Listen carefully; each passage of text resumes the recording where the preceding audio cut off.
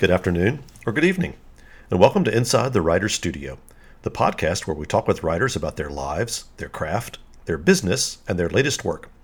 I'm your host, Charlie Lovett, and our podcast is sponsored by Bookmarks. Bookmarks is a literary nonprofit whose programs include the largest annual book festival in the Carolinas. Come visit Bookmarks at our community gathering space and nonprofit independent bookstore in downtown Winston-Salem, North Carolina, where you can enjoy curbside pickup and take advantage of limited walk-in hours. Inside the Writer Studio is also proud to be an affiliate of Libro FM, the audio book platform that supports your local independent bookstore. Stay tuned at the end of the podcast for more information on Libro FM and a special offer. My new novel, Escaping Dreamland, will be published on September 22nd, and so this week I'm in the hot seat on Inside the Writer Studio, and our special guest interviewer is Anne Bogle, better known as the Modern Mrs. Darcy. Anne was kind enough to host me on her stay-at-home book club retreat this summer, and I hope you'll enjoy listening to our conversation. Hi, Charlie. Welcome. Hey, how are you?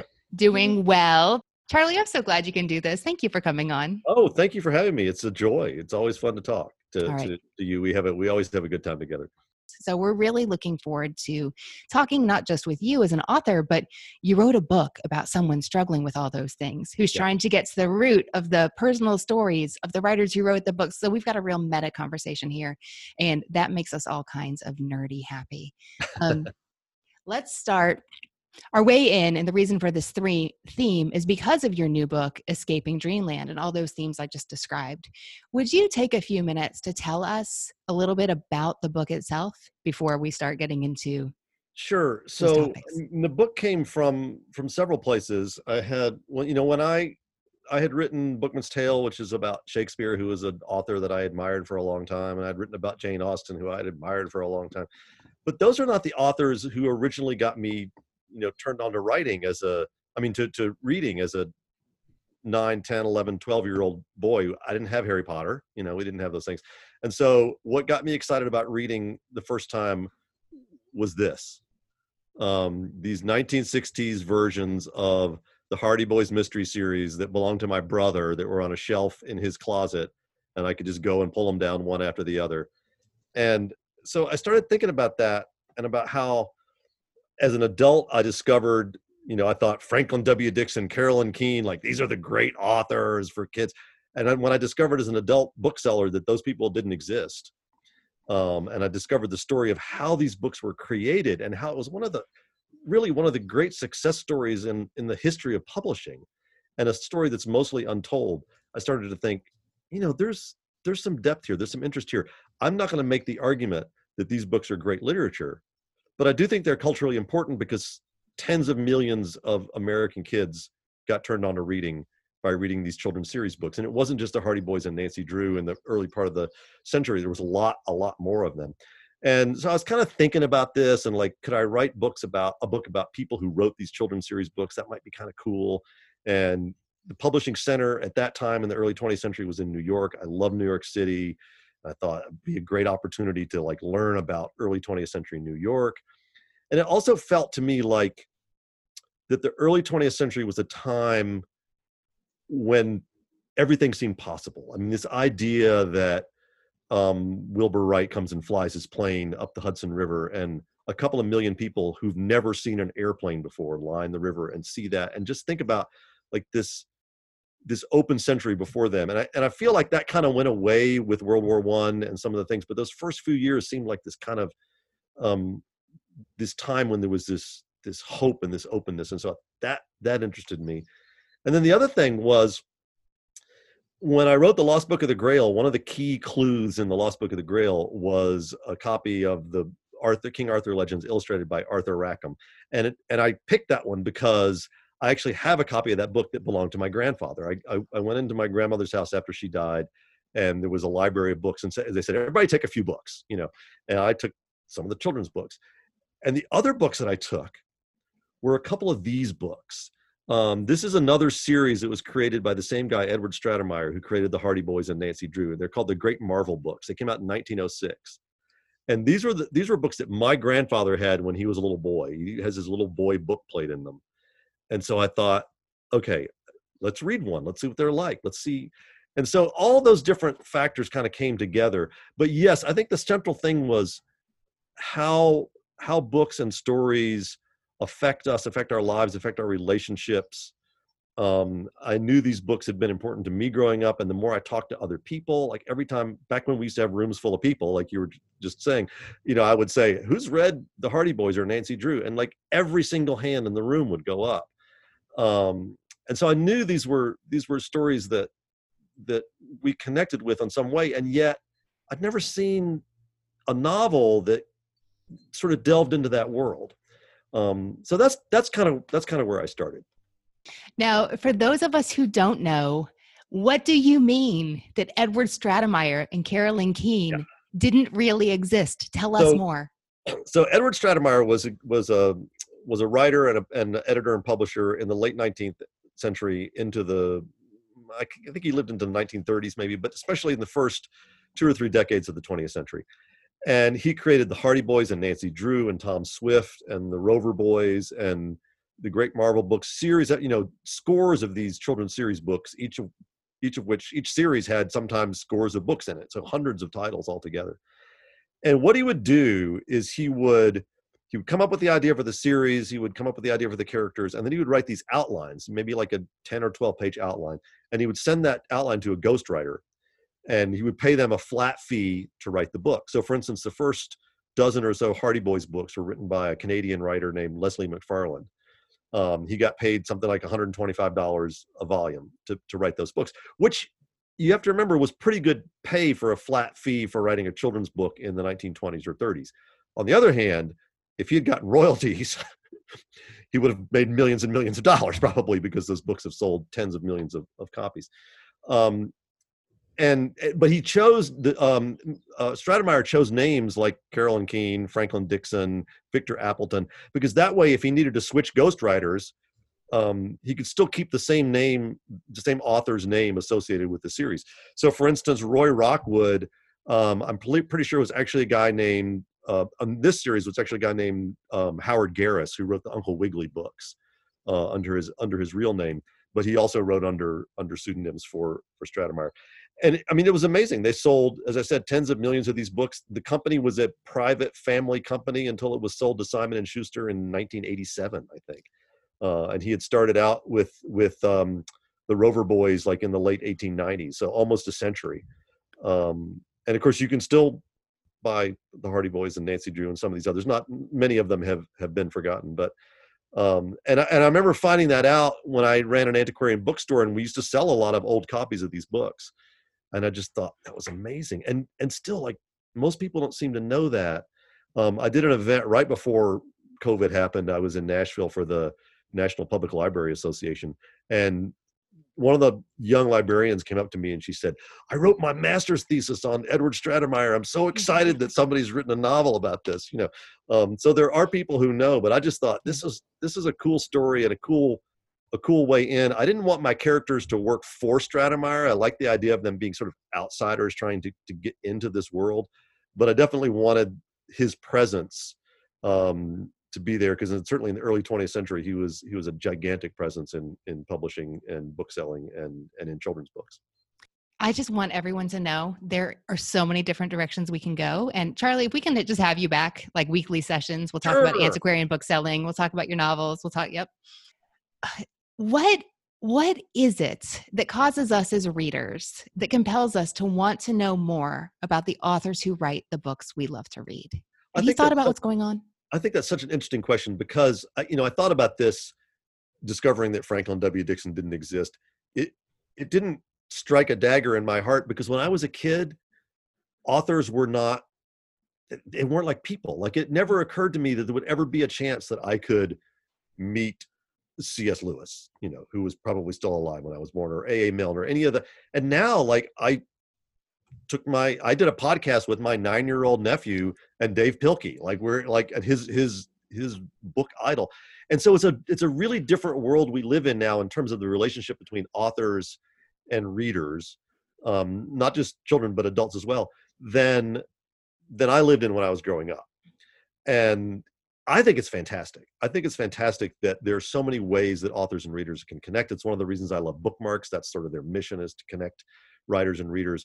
But I get emails from readers. I get to do things like this. I get to go to book clubs. I get to go on book tour and go to stores and, chat with people on the sidewalk, whatever. But I think there is an intimacy in reading a book. I mean, I am asking you to spend 10 or 12 hours in my head when I give you a 300-page novel, and there's an intimacy that comes with that.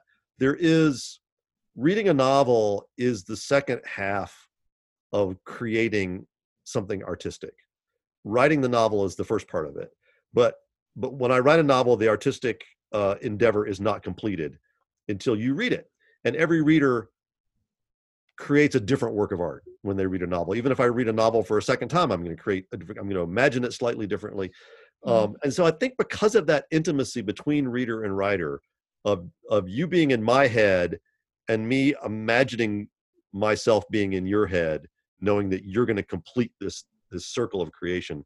I think that's one of the reasons why we feel a need to connect to each other. And it's not just readers who want to connect to writers. It's the other way around too. We want to connect. There's something amazing about hearing a stranger, or even a friend, but especially a stranger, talk about your characters as if they're real people, because we think of them as real people, but to realize that other people do as well. So I think it really all stems from that intimacy in this creative act that we're doing together, and wanting to extend and deepen that. Mm-hmm. Now, today you have a podcast that we talked about a little bit before you came on. It's Inside the Writer's Studio, just to tell everybody again. But before you had a podcast and you talked to authors all the time, I'd love to hear about an experience you had where learning more about the author's life changed the way you experienced the story. Oh, gosh. Not going all the way back to the beginning. We'll talk about that. I think the first time that I really, as knowing that I was going to be like a novelist, I mean, I had the contract for The Bookman's Tale. It was coming out actually in a few months. And it was the first time that with that, not weight on my shoulders, but with that knowledge, I sat down to talk to some other authors. We were doing an event at Bookmarks, and one of the authors that was coming was Melanie Benjamin.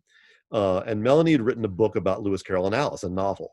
And so I thought, she's got to come to the house. We got to play show and tell, And so Melanie and Erica Robach, who has a new novel coming out in January, February, I think, and Emily Collin all came to lunch at the house. And it was suddenly like I had these three older sisters. They, as soon as they found out I had a novel coming out, they were just full of wonderful advice, everything from just the nitty gritty of don't read your reviews on Amazon to, it just really felt like I was being welcomed into this community.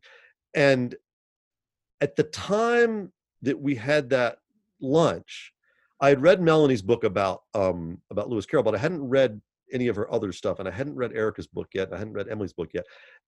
It was the first time I really had that experience of going and reading a book after I had met the author and talked to the author.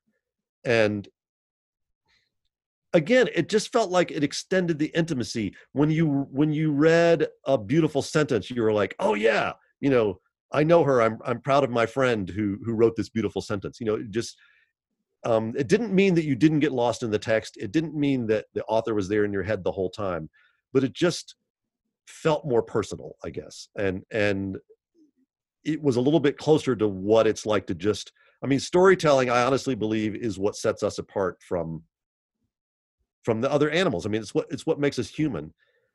And it began not as, here, have this manuscript, read this book. It began as us sitting around in a circle around a fire, looking each other in the eyes. Mm-hmm. And to me, if I've met the author, if I've talked to the author, I feel a little bit more connected to that sort of prehistoric notion of what story is, to us as humans, because I'm a little bit closer to looking in the eyes than I would be if I hadn't met the author when I read the book. Okay. That's really interesting. So we've talked about connecting to the authors. Now I'd love to talk about connecting with places in such a way that we can portray them, not just accurately, but with passion and emotion and in a stirring way that makes readers feel like they're there or want to go there. So your book, tell me you didn't change the epigraph in the final version. If I read this, is it going to be right? From the beginning, yeah. Okay. So it's history is happening in Manhattan. I'm not going to sing, and we just happen to be in the greatest city in the world. You can sing if you want. That's all right. Lin-Manuel. Okay, so lots of questions about.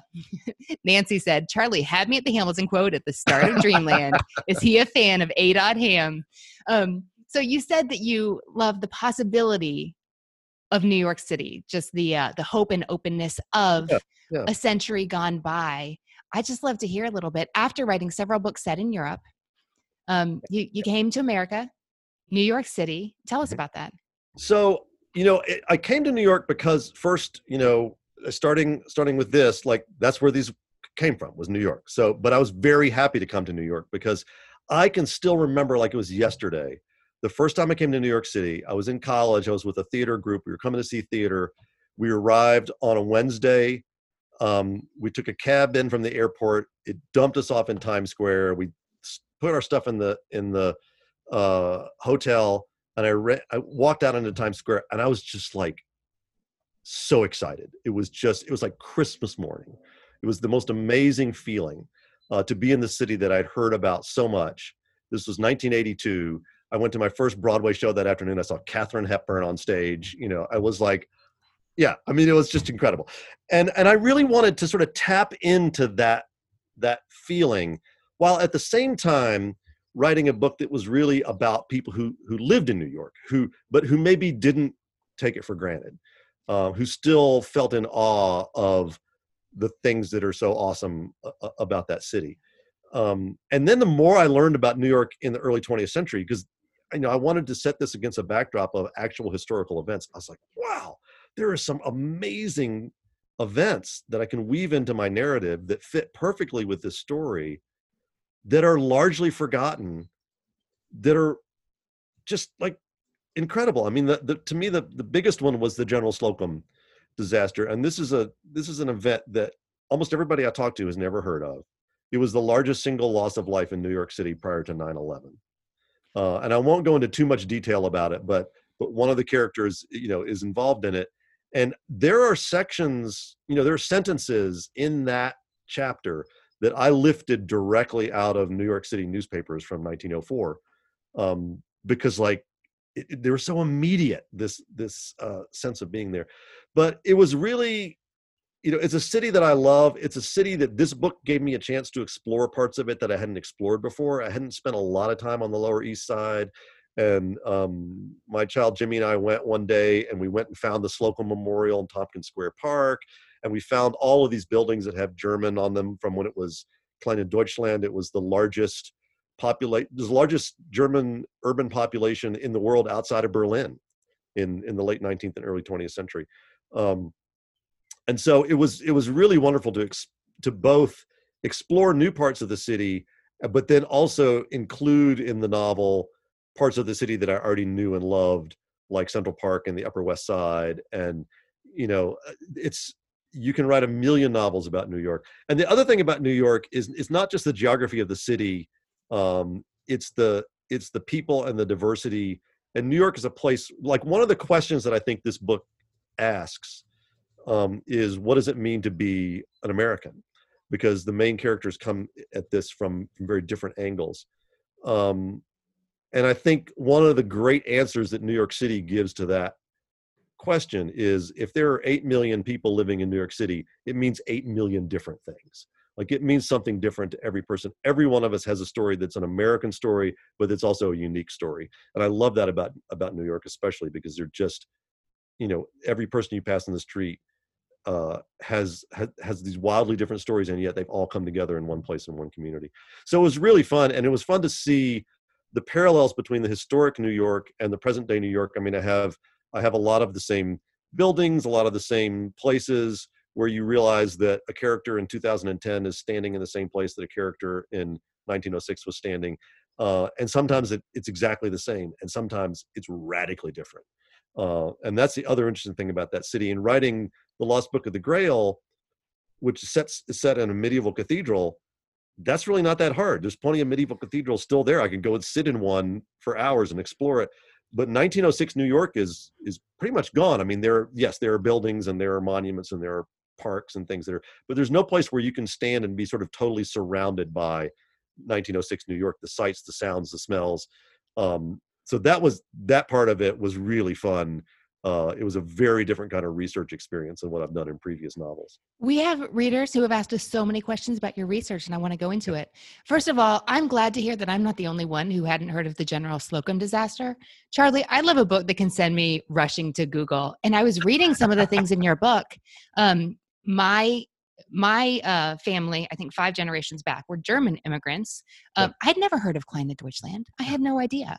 I didn't know anything about General Slocum. And some of the historical figures that I knew for different reasons, well, they're in your book for other reasons. And I thought, did that really happen? Were they really involved in that? I spend a lot of time on the History Channel and Wikipedia, and I love that. But people want to know, how do you get this right when a book is set in a time and place that doesn't exist anymore? Sure, And, it's tricky. And just to touch on what you just said, and then I'll go back and answer the question.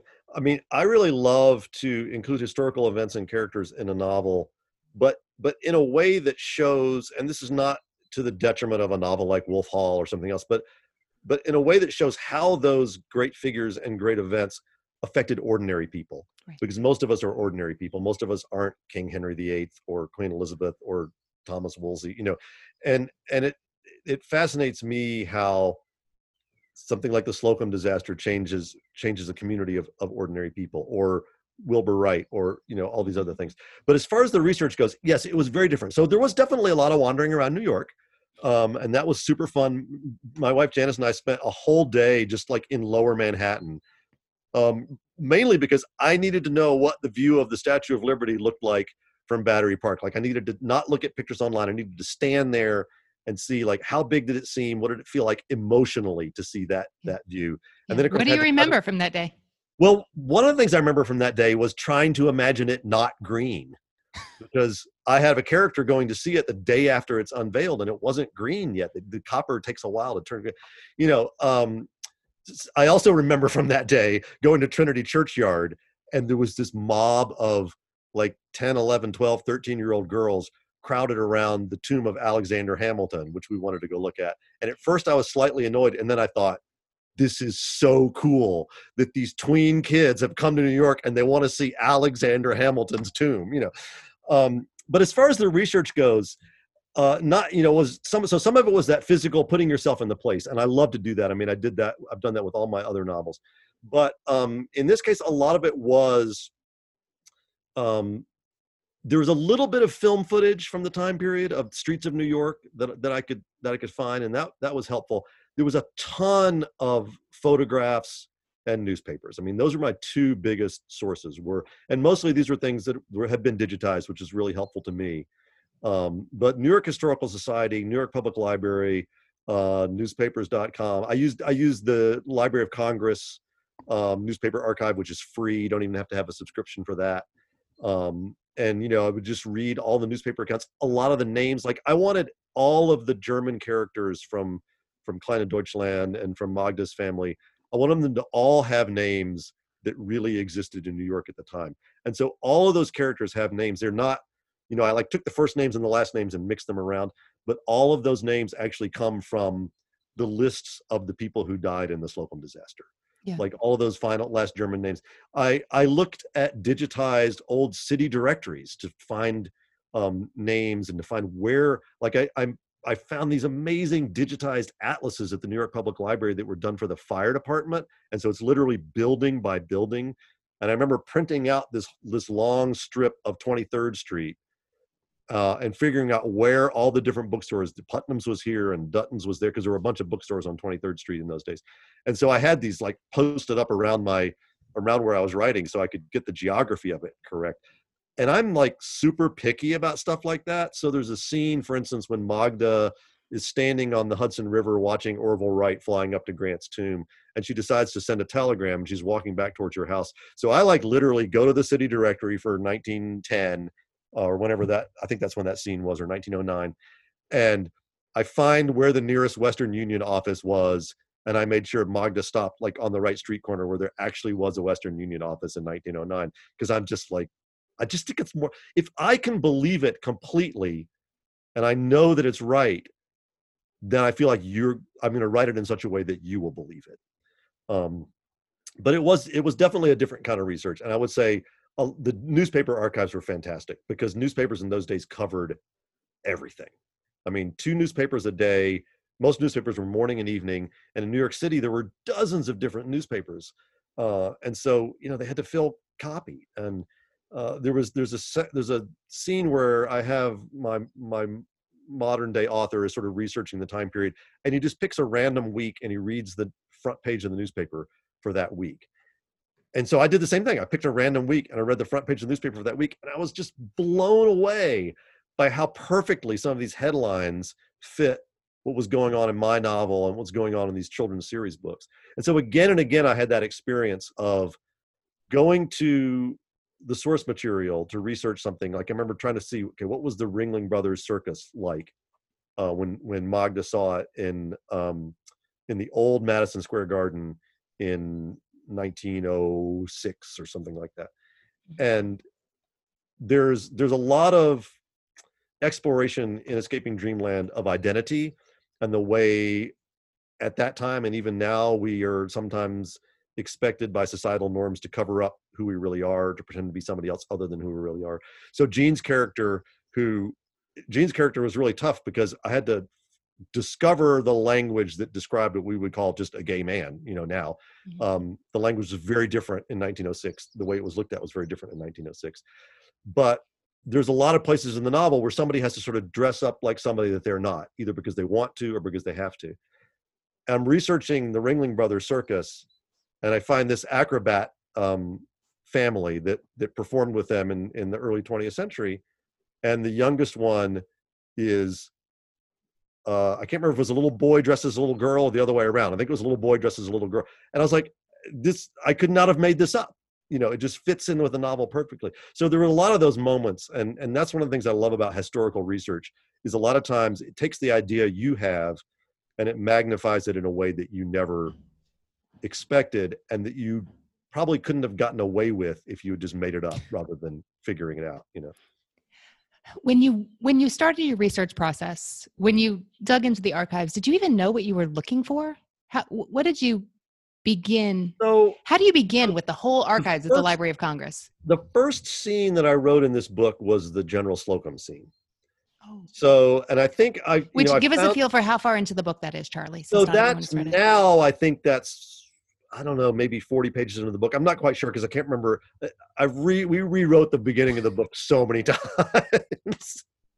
But I knew that I was going to introduce these 3 historical characters in 3 separate scenes. And I knew that each one of them was going to have some sort of tragedy in their background. I mean, all 4 of the characters have tragedy in their background. And one of the, I didn't realize until I was sitting here in the COVID lockdown that one of the things this novel is about is how we move on after tragedy. Yeah. And they all do it in a different way. So I knew Magda's was going to be the Slocum because I had done some very light research. You start out just by try to find a book about New York during that time period. There's not a lot. I mean, usually it's reading one chapter in a history of New York. I had a book about the Gilded Age. And so I found out through doing some sort of light research about the Slocum disaster. And I thought, okay, this is where I'll start. And so I went to the newspapers and read, all the accounts day after day and found the sort of, I knew I needed to sort of narrate the whole thing, but there's also these sort of specific points where you go, okay, this is a moment that really needs to be brought up. When I read the thing about the little boy climbing up the flagpole, I was like, oh my God, that is just, it's like this amazing, heartbreaking visual, and I do very much look for visual moments. I think I sometimes see those scenes almost as a cinematographer. And so when I'm doing the research, there'll be like these long narrations about this or that and the other, and then there'll be these visual moments. You're like, yes, that's the spot. That's the thing I need to narrate. So it started that way. And then a lot of times I would go back to the newspaper or other sources when I started to have questions, or I was like, okay, I would like them to go to a concert. Okay. Was Carnegie Hall there? Carnegie Hall's great. I've sung at Carnegie Hall. Everybody knows Carnegie Hall. So yes. Okay. Carnegie Hall was there. Okay. Who's at Carnegie Hall in the autumn of 1906 or spring of 1907. And you start looking through the advertisements until you see a name that you know is going to be familiar to modern readers. Like Camille Saint-Saëns is performing at Carnegie Hall. Great.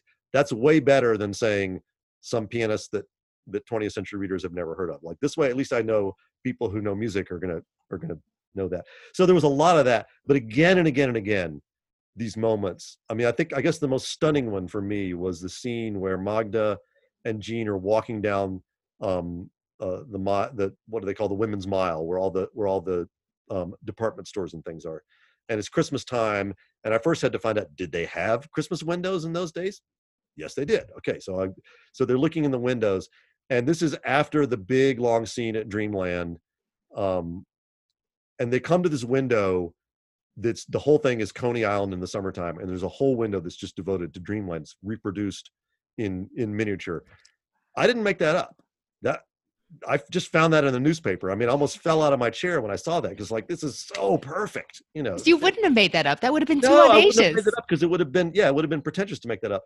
And but you know, there it is. And one of the things I loved about those old newspapers is often I learned as much or more from the advertisements as from the actual articles, because the advertisements are really speaking directly to the readers in a way that almost the articles aren't. I mean, the articles were great for like the descriptions of the different rides at Dreamland and things like that, but the advertisements let you know like what Broadway shows are playing, and you know who's at Carnegie Hall. The baseball game that they go to actually happened. I got to find a baseball game that's in New York, that's during this 3-week time period, that the home team wins, you know, hopefully with the dramatic home run at the end, which is, you know, and I found one, you know, so those sort of things were really, really fun to sort of suss out. Charlie, at this point, we're surprised you've been able to finish one book, let alone as many as you've done in the course of a career. Give us some feel for the time frame and scope of the research, because seriously, it's a miracle that you ever finished. So, you know, it's been 3.5 years. Is that right? Yeah, 3.5 years since my last book came out. I had sort of 1, 2, 3, you know, and then this one's been longer. And not all of that is because the research and the writing process was a little bit longer. Some of it's just because of the vagaries of publishing and everything else. But to me, I have sort of probably 3 stages, really. And so one of them is what in school they used to call pre-writing, but it's just, okay, I'm going to start to read some books about this time period. I'm going to read a couple of these books and see what's in there and what I need to find out. You know, I found out how these books are put together. I also found out a lot of the weaknesses of these books, the inherent racism that's in some of these books from the early 20th century and things like that. I'm not going to ignore that. How do I address that? So that's sort of my deep background research, getting a feel for the time period. And at the same time, I'm trying to find out who my characters are. So I'll start out with just little sketches. Okay, you know, what if one of them is a German immigrant who really wants to be an American? What if one of them is from an old Dutch family and they live in one of those big Fifth Avenue mansions? You know, I'm trying to think of different aspects of the story of New York. And so I'm working on who these characters are and doing little character sketches, which will start out as a few sentences and might end up as 2 or 3 pages of just sort of who they are and what their story is and maybe a little bit about their background.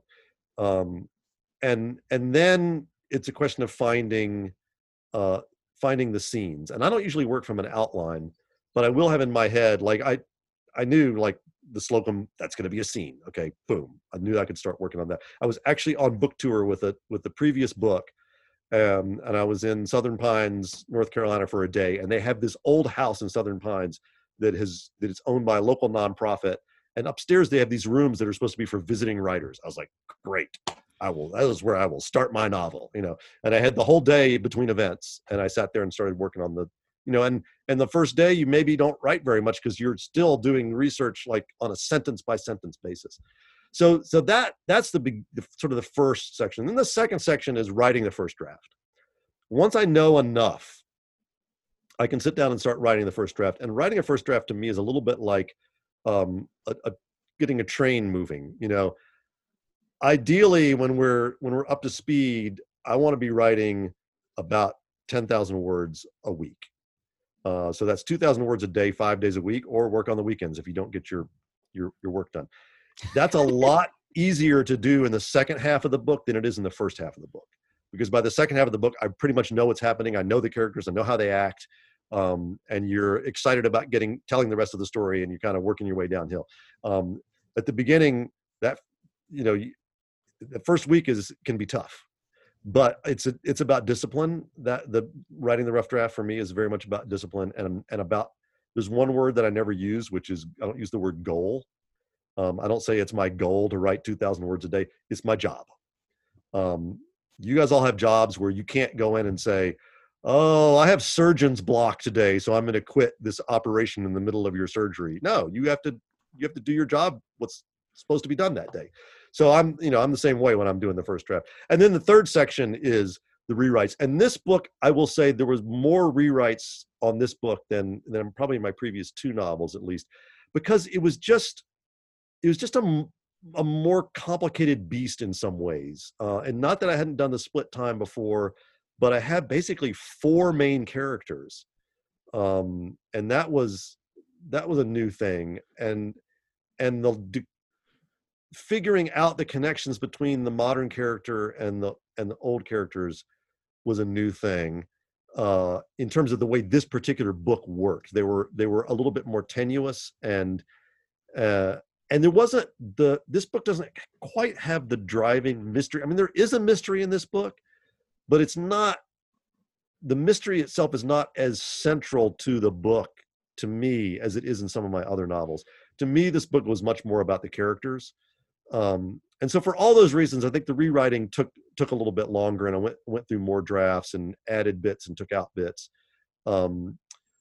So to answer your question about how long all that took, that's a really good question. It was probably, from when I first was lying in bed, recovering from surgery, thinking about maybe I could write about the Hardy Boys, until this arc showed up on my front doorstep, was, probably might have been 3 years for this book, which is a little bit longer than usual. But I like that. I liked spending time with these characters. I can't write characters if I don't want to spend time with them. Even the antagonists. Even if you wouldn't like them if you met them on the street, I still have to like them in some sense, like spending time with them, because I got to spend a lot of time with them. I mean, I adore Magda, and it seems like a really self-centered thing for an author to say, but to me, she is no longer something that I created. She is a separate person, and she's very special to me. Charlie, we had a class on putting your reading experience into words yesterday, where we talked about how to ask ourselves questions about character and theme. So speaking of theme, you mentioned that you wanted to explore what does it mean to be an American, Mm-hmm. and that the question of identity, who you are, how do you present that to the world, and what happens when that comes up against cultural expectations, that those things were really important to you. Speaking of being culturally important, those are things that we're discussing every day in the headlines that people can read about in our future archives right now. I'm really curious to hear 3.5 years ago, when you started working on this book, what was it about those themes that made you want to explore them through the form of a novel? And how has your understanding of those things changed as your work on the project evolved? Sure. I mean, I think probably the biggest theme where that strikes is this idea of identity. And we've certainly changed as a society in the way that we see people in the LGBT community.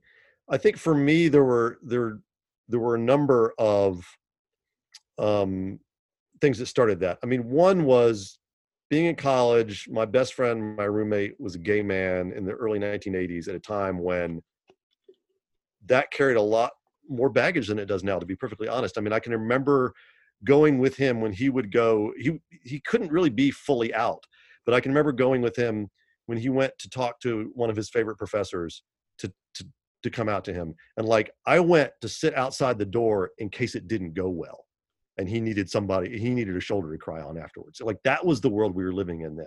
So we've come a long way. But I had sort of that background.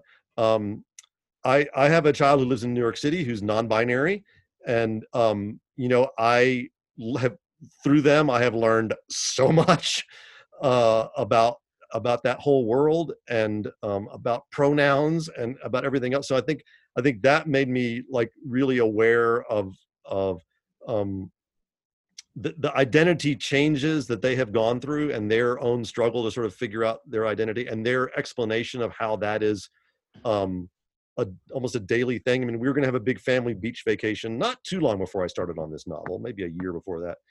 And Jimmy actually sent a letter out to everybody who was coming, like an email, and said, "Let me explain some things to you. First of all, I go by Jimmy now," and and sort of explained like what it meant to be non-binary. And at the end of the letter, they said, "If this all sounds confusing to you, trust me, it's even more confusing to me than it is to you." And I wake up with it every morning. So I was really aware of that, about how and I remember being at Jimmy's college graduation at Hampshire. The speaker was Laverne Cox, and she talked about um, always asking that question of yourself of what is your identity, and being true to whatever the answer is, but also knowing that the answer today may not be the same as the answer tomorrow, and that's okay. So a lot of that was coming, in my personal world, of me not necessarily coming to grips with these things, but just sort of understanding on a deeper level that there was that acceptance is like the first step and not the last step. And then I called Jimmy, and I was like, I'm thinking about having a gay character in New York City in the early 20th century. What do I need to read? You've taken college courses on the queer experience, fairly recently. And Jimmy's like, you got to read this book called Gay New York. And I read the first 3 chapters of that book over and over and over, because it is so hard to write about a community that was a marginal communities don't show up in the history books. Marginal communities don't show up in the mainstream press. I mean, I remember talking to Rebecca Mackay about The Great Believers, and that's set in the 1980s. And even she was like talking about the difficulty of researching the gay community in Chicago in the 1980s, because marginal communities don't get recorded by the establishment, And so it was even harder in the early 20th century, but it was also fascinating because it absolutely cut to this core of what creates your identity. Is it who you are? Is it how you act? Is it what you do? Is it how you dress? Like all these different things were part of that experience in the early 20th century. And then I thought I can expand this just beyond my interest in this queer character to, here's a woman who really wants a particular job that is only going to be given to a man. Can she dress up like a man and get the job? Throughout, and then here's a man of great wealth who really wants to spend his time talking to bootblacks and newsboys. Can he change his identity and who he is through the way he looks? So all of the characters, and then Robert, the main character, is sort of denying a part of his past that is, and it's keeping him from sort of moving forward with who he really is in his relationship. So to me, it was a really interesting theme to explore. One of the great things about writing books is the theme that you have in mind is not always the theme that the reader sees, and that's totally fine. Like I said, I didn't really think long and hard about the theme of moving on after tragedy. I'm not sure why it was that I wanted each of my characters to have a tragedy in their past. I just thought, I guess I started out with the year 1906 because that's when these great Marvel books came out. And so I was like, what happened in 1906? Well, I know just enough history to know that the big thing that happened in 1906 was the San Francisco earthquake. So I was like, you got to put somebody there. And then I was like, okay, tragedies. What else? So it's interesting how those sort of things come together. But so I think the theme is whatever you want it to be. But the theme I was thinking about the most when I was actually working on it was definitely this theme of identity, and how our identities are shaped by ourselves, the people around us, our society, and when are we being true to who we really are, and when are we putting on a pretense, for whether it be for a loved one or for a job or for societal norms or anything else. And how can we move past that and just allow everybody to be true to their own identities? Yeah. Charlie, we told you not to watch the chat, but lots of thank yous and for speaking so openly about your family and for Jimmy and their experience.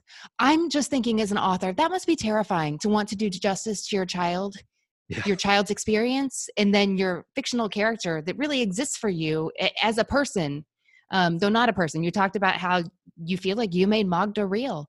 Talk to me about feeling that pressure. I can see how that could almost be paralyzing. And if you're in the middle of writing the book, I wouldn't phrase the question that way, but we know it's done. I got it right here. So here's the great thing about that.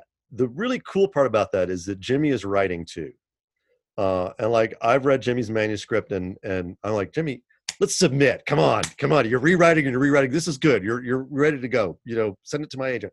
And so I could call up, so here's a great example. So Jimmy read Escaping Dreamland, fairly late in the process, but certainly before we did editorial with the publisher.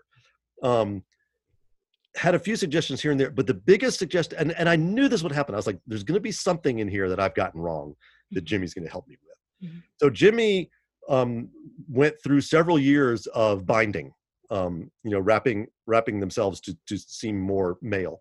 And there's a scene where Magda has to do that. And Jimmy's like, okay, I got to help you with this scene, Dad.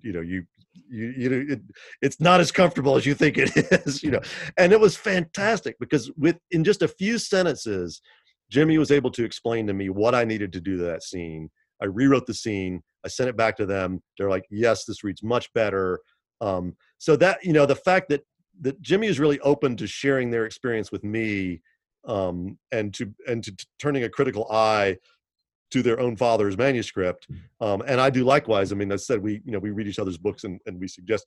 That was super helpful, especially in the case of this book, because I knew as an outsider, there's going to be things that you're going to get wrong. And this is kind of the dichotomy that we live in right now, is that all of us, whether we're cis white male writers like me, or we're trans Black females, or whoever we are, we want to have diversity in our books. We want to show a broader cultural viewpoint, but we don't want to appropriate. And there's a certain challenge there to try to get that right. And Jimmy's like my secret weapon for that. And so that was really helpful. I mean, you have other secret weapons for other things. You have my first wife, Stephanie, Jimmy's mom, is like my secret grammar weapon. She's like the best copy editor ever. The reason my copy editors and my publishers like my books is because Stephanie copy edits them first and catches all the places where I forgot to put closed quotes in and everything. And also, she's a Latin teacher, so she does all the Latin phrases from like the Lost Book of the Grail, all those things. So you've got to have your secret weapons. I'm really lucky that my family, during COVID, I have a new novel that's just in manuscript now. One of the first things we did in COVID, I just finished maybe about the third draft, and felt it was ready to share with somebody. And so I read it out loud to my wife, Janice. And it was great because she was doing needlework, and it was right before she started making masks. I needed to read the thing out loud. It's good to hear it out loud. And she had fantastic suggestions, especially about the last scene. She was like, she made a 2-sentence comment that made me not totally, but significantly rewrite the last 20 pages of the book. And it was so much better. So, you've got to have those secret weapons all along. But for Escaping Dreamland, Jimmy was definitely one of them. Okay, I have to share one comment with you from chat. Please pass it along to Jimmy. OMG, when can I pre-order Jimmy's book? All caps, exclamation points, question marks. I hope soon. It's pretty cool. I probably can't say a lot about it right now, but I put it this way: Jimmy's writing at age 27 is way better than my writing was at age 27. So if that's anything to go by, we should be in for a treat. Charlie, thanks for being so generous with your story and your family story. Absolutely. I mean, you guys have all these questions, but they feel like okay, here. I'm not going to ask you about your favorite writing snack now. How about that? But what I would love to hear is we haven't talked about your character in the contemporary timeline. Yeah, so sure. We've gotten to hear some about you as an individual, and I'd love to hear a little more about other aspects of your writing life. The specific question we have from a reader is, do you share any affinities with your fictional author, Robert? Robert says that he understood how to write a novel, but felt eminently unqualified to be a novelist. Now, Yeah. Charlie, today, I don't think any of us would agree with you feeling like you agreed with Robert, but we're not the one at the chair every day. So, I mean, there are things I would say that, our biggest difference is that Robert doesn't like doing what I'm doing right now. And I love it. I love connecting with readers. I love doing events. I was a theater major. My wife describes me as a ham, and I think that's perfectly fair. And but I do think that one of the thing that I do share with Robert is a little bit of feeling like I haven't really read Tolstoy. I haven't read tons of Hemingway. I haven't, that I always feel a little underread. And I can remember sitting in my editor's house in the West Village having dinner, and the question came up like, who's read Wolf Hall? And I was like, I haven't read Wolf Hall. And actually, I'll be honest, I didn't read Wolf Hall. I read about the first 50 pages and I was like, it's just not for me. And which is, everybody has, that's one of those books where it really does seem to fall into two categories. Like either you loved it or you just didn't, I keep saying I'm going to try again, but it hasn't happened yet. Okay. Well, I mean, to me, that book was an example of like, I love the domestic part of it. I was less interested in the political part of it. But so I think I do share that with Robert. I mean, Robert started out as a paragraph written in the second person, which was something along the lines of, you get this question all the time. They ask you, what books do you read? What books you were influenced? And you can't say the Hardy Boys. You can't say, Tom Swift or Nancy Drew. Which is the real answer to the question. You have to come up with something that sounds sophisticated, and that was kind of where Robert began, was with this this feeling not quite worthy of his success. I think any successful novelist who's not gigantically egotistical, which I'll be honest, is most of us. Most of us are not gigantic. I mean, I've met a few, but most of us, I got to be honest, I've met a lot of novelists, and they're mostly pretty nice people. We all have that little voice that's like, yeah, you just got lucky, dude. You just got lucky, but you're not really all that. And I don't think that's a bad voice to have necessarily. I think it's better than the voice that says you are all that, So I share that with Robert a little bit. But essentially, he's a pretty different person from me. The great irony of this book, to a certain extent, is that Robert is dealing with some issues having to do with the death of his father. My father died 2.5 months. Well, now he died in February. Right when we were doing final edits for this book. That was not a point of connection for me at the time that I was writing it, but is a big point of connection for me now. And so that's, it's so interesting how your relationship with your characters can evolve even after you've written them. But in terms of the way I approach writing in the writing world, yeah, I mean, you've listened to me talk today, so you get a sense of it. I think I'm not too much like Robert in that way. But I think all of your characters come from a part of yourself and a part of the way that you observe the world. So it's not fair to say that any character is completely unlike me. I have little parts of Gene in me. I have parts of Magda in me. I have parts of Robert. I have parts of Tom. But none of them are, sort of based on me. And Robert certainly wasn't meant to be based on me. I wanted to portray sort of a different kind of writer. And I wanted to portray somebody, again, who's sort of struggling with this question of identity, who's trying to figure out who he is in this new world that he's just been given the key to the door, and it's a strange place to him, and he's trying to figure out how he fits into it. And I think, to me, that's a universal thing. That's always happening to all of us. We're always trying to figure out how we fit into the world, and especially if you start a new career, if you move to a new town, if you make a new friend, if you join a new book club, that you're always trying to sort of say, okay, what's my place here? How do I fit in? And so that's this moment in Robert's life that's happening, that sort of triggers all this stuff from his past that comes, welling up. Charlie, what do you hope that readers will take away from the book? Now, you said that we make the work of art as we read it, that we are a full half of the experience as a reader. But I can't imagine that you wrote this story and focused on these themes without hoping that we would feel compelled as readers to think about topics in a certain way. Because that's the thing about a novel. It sneaks in through the back door and does spur you to reconsider things.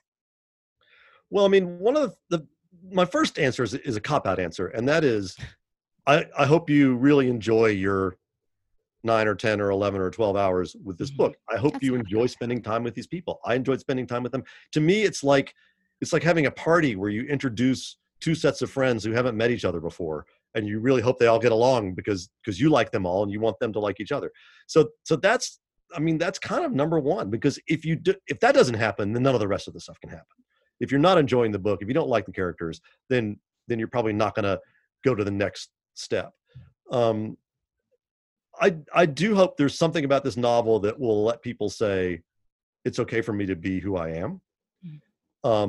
I think about words that I said at my father's funeral. My mother died when I was 2 years old, and I observed in my father how, not as a 2-year-old, I was too young to remember it, but in later years, I observed how that remained a presence in his life, that loss, and yet didn't overwhelm his life. And I'm trying to remember the exact way I put it, because I gave the eulogy at his funeral, but essentially it was that, we can grieve but still move on. We can recognize the loss. The loss can become a part of us, but it doesn't have to destroy us, and he wouldn't want it to. And that's what all the characters in this book deal with. How do I balance loss with life? And to me, in a way, that's almost a central question of the book.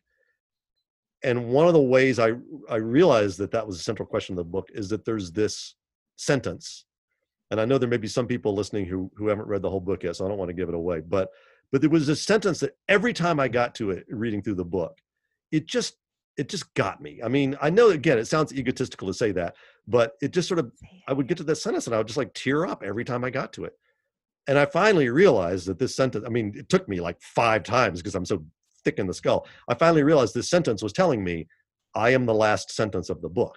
You need to put me at the very end, because this is the way you want your readers to feel. You want them to feel wistful and nostalgic, but you also want them to feel hopeful and alive. And so to me, it's about, how do we balance the past and the present? How do we respect the past? And this is part of our national discussion now.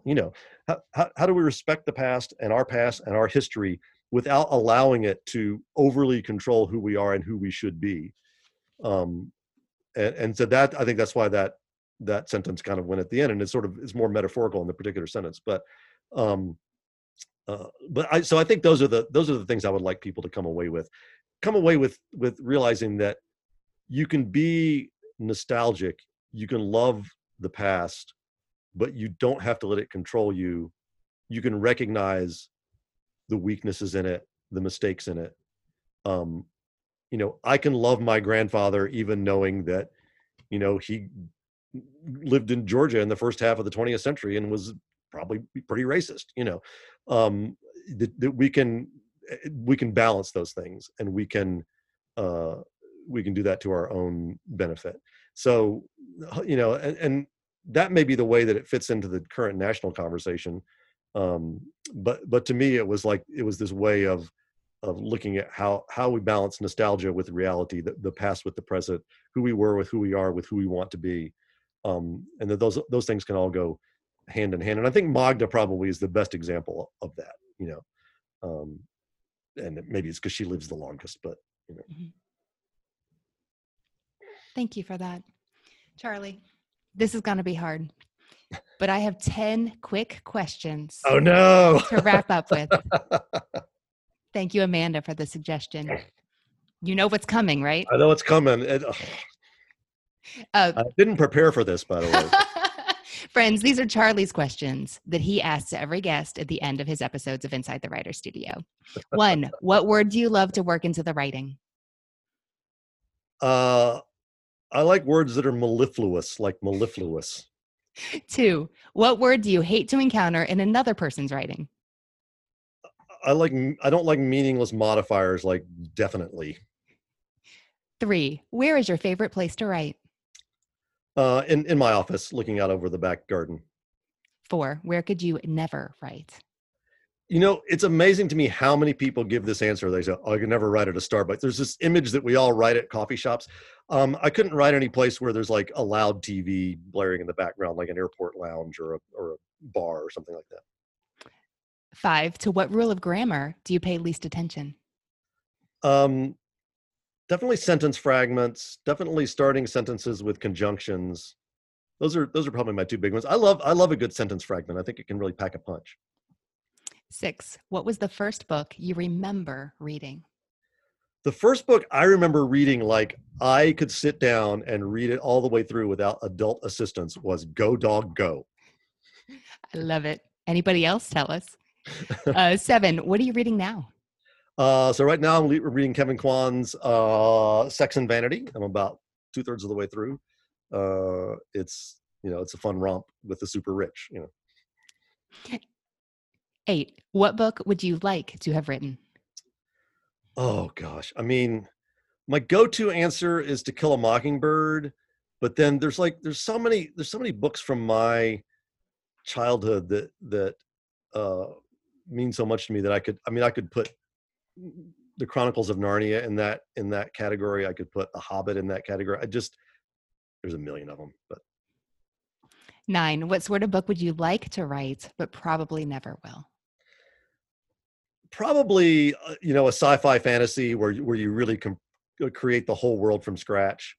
Um, I'm amazed by the world creating of Tolkien. I'm amazed by Andy Weir's The Martian. I know those are two like radically different kinds of books, and one of them's fantasy and one of them's sci-fi. But yeah, I don't think I'll ever get there. And 10, what would you like to hear a reader tell you? I think the emails and the face-to-face conversations that mean the most to me is when the reader says that this book really meant something special to me, really helped me deal with something in my life. Mhm. I've had that a lot with Bookman's Tale because it's about a widower. Mhm. But when you know that it's not just been a few hours of enjoyment, but that it's something that's going to stay with them for a special reason, that's really wonderful. Mhm. Hey, you said you weren't prepared, but you seem prepared to me. You must have Well, thought I about this do know before. what the questions are, so you didn't surprise me too much. How many times have you asked them? 64 so Oh, far. wow. Yeah, yeah. That's a lot. Charlie, this conversation has been something special to us. So thank you so much for joining us. It has been a pleasure, although I think a more emotional one for many of our listeners than we expected. And we really appreciate you coming to talk books and to talk about life and about your family with us. This has been a special edition of Inside the Writer's Studio, hosted by Anne Bogle, the modern Mrs. Darcy. I'm Charlie Lovett, and the podcast is sponsored by Bookmarks, a literary nonprofit that runs the largest annual book festival in the Carolinas and operates a community gathering place and nonprofit independent bookstore in downtown Winston-Salem, North Carolina. To find out more about Bookmarks and all its programs, visit www.bookmarksnc.org.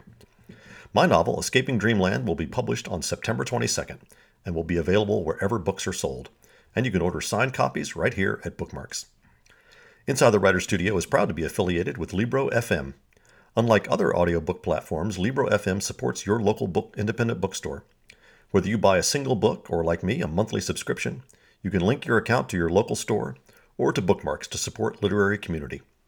For a special 2-for-1 offer, go to Libro.fm and use the discount code WRITERS. If you've enjoyed Inside the Writer's Studio, please consider leaving a rating or review online at Apple Podcasts or wherever you get your podcasts. Inside the Writer's Studio posts new episodes on the 1st and 15th of every month. In our next episodes, I'll be talking to debut novelist Rudy Ruiz and international bestseller Dean Koontz. Until then, thanks for listening, and may you read with wonder and write with passion.